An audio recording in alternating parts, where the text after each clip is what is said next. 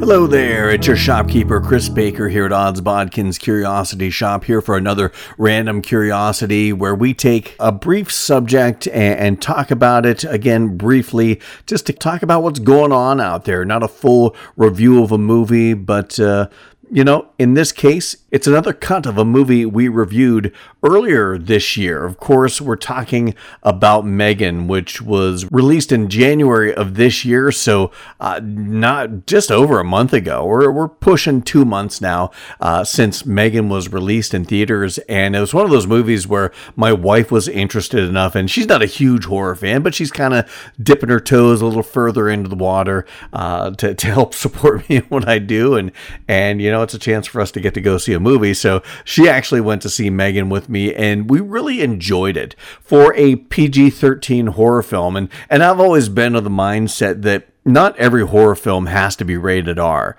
You have some really good PG-13 horror films out there. Not every horror film has to be full of blood and guts to be horror. I mean, there's a lot of horror in suspense and tension building and creepiness and atmosphere that you don't need all the F-bombs and you don't need all the blood and guts to be a good horror film. And I think this is one of those examples where I thought this was a really good horror film that was PG-13, didn't have a ton of blood and guts, didn't have a ton of F-bombs, but really captured a lot of the creepy atmosphere and tension, and, dolls coming to life are creepy inherently. So really liked Megan. If you want to check it out, you can check out, we did a full review, or maybe not even so much a review, but we just talked about the movie earlier this year, back in January when it came out. But they have done a new cut of this movie, and they've been talking about this for a while. Megan Unrated.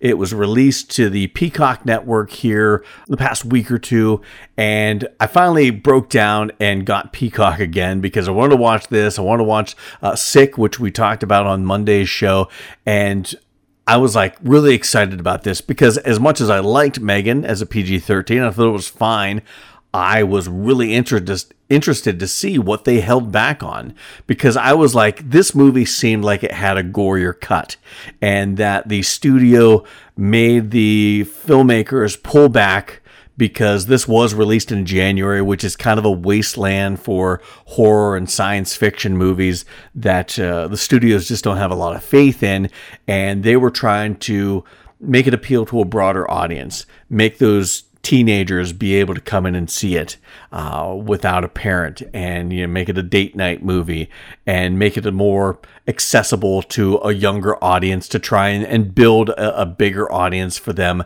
to at least make their money back. And of course, this movie made its money back in spades, I think. Budget was $12 million, made about over $172 million. So it worked. But I thought, I'm sure they probably pulled back on some of the scenes to allow it to have a PG-13 rating and a bigger audience. So I was excited to see where they were going to go with this, with an unrated version. Wow, unrated. That really tells me the gloves are off. This is no holds barred. We're going to see everything that was left on the cutting room floor. And I have to say, for the most part, I'm not going to go into this movie again. We're going to talk about the scenes that we got to see bloodier cuts of real quick, very brief, but I was a little underwhelmed by this. For calling it unrated, it didn't feel unrated. It felt like what this movie would have been if it got an R rating. There were a lot more F-bombs. Megan gets a good F-bomb there at the end when she has that showdown with Gemma. Most of the F-bombs come from the David character, played wonderfully by Ronnie Chang. We get a little F-bombs from him because he's got some anger issues.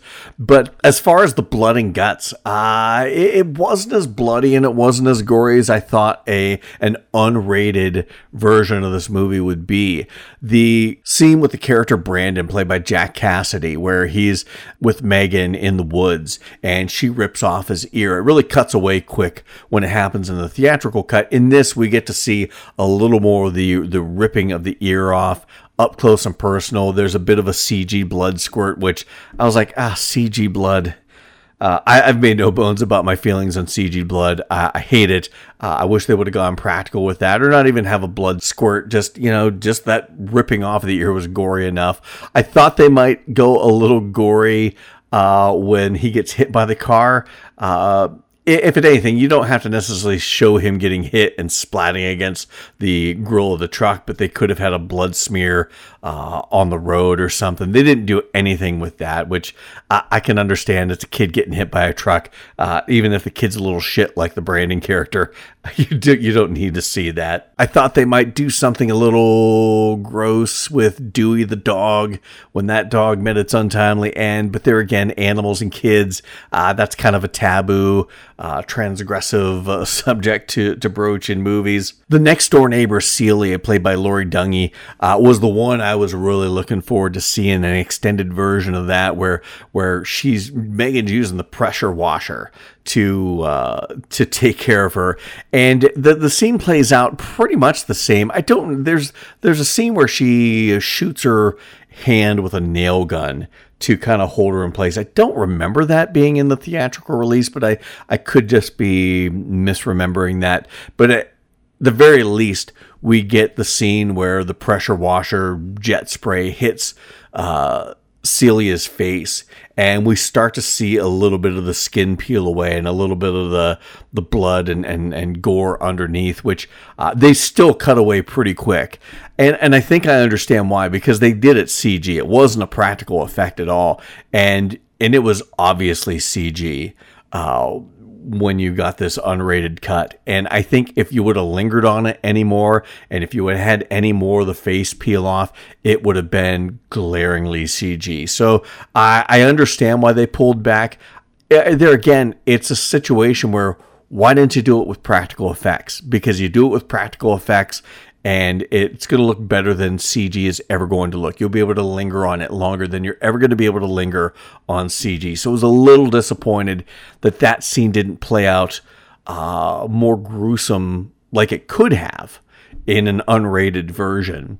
The other scene that we got a little more blood and guts was when Megan is chasing David down the hall with that blade part of a paper cutter, and David gets to the elevator, and his assistant Kurt is there, and David opens keeps the elevator doors from closing, and before we get him hit in the back, stabbed in the back with this bit of the paper cutter from Megan, but in this we get Megan shoving it through, and it bursting out the front of his chest and spraying Kurt with blood. And then when she's setting it up to look like a murder-suicide, she slits Kurt's throat with this blade, and you get a little more of a CG blood squirt out of the neck, which there again, CG blood, it could have been unpractical, but it worked, I guess. But other than these handful of scenes and the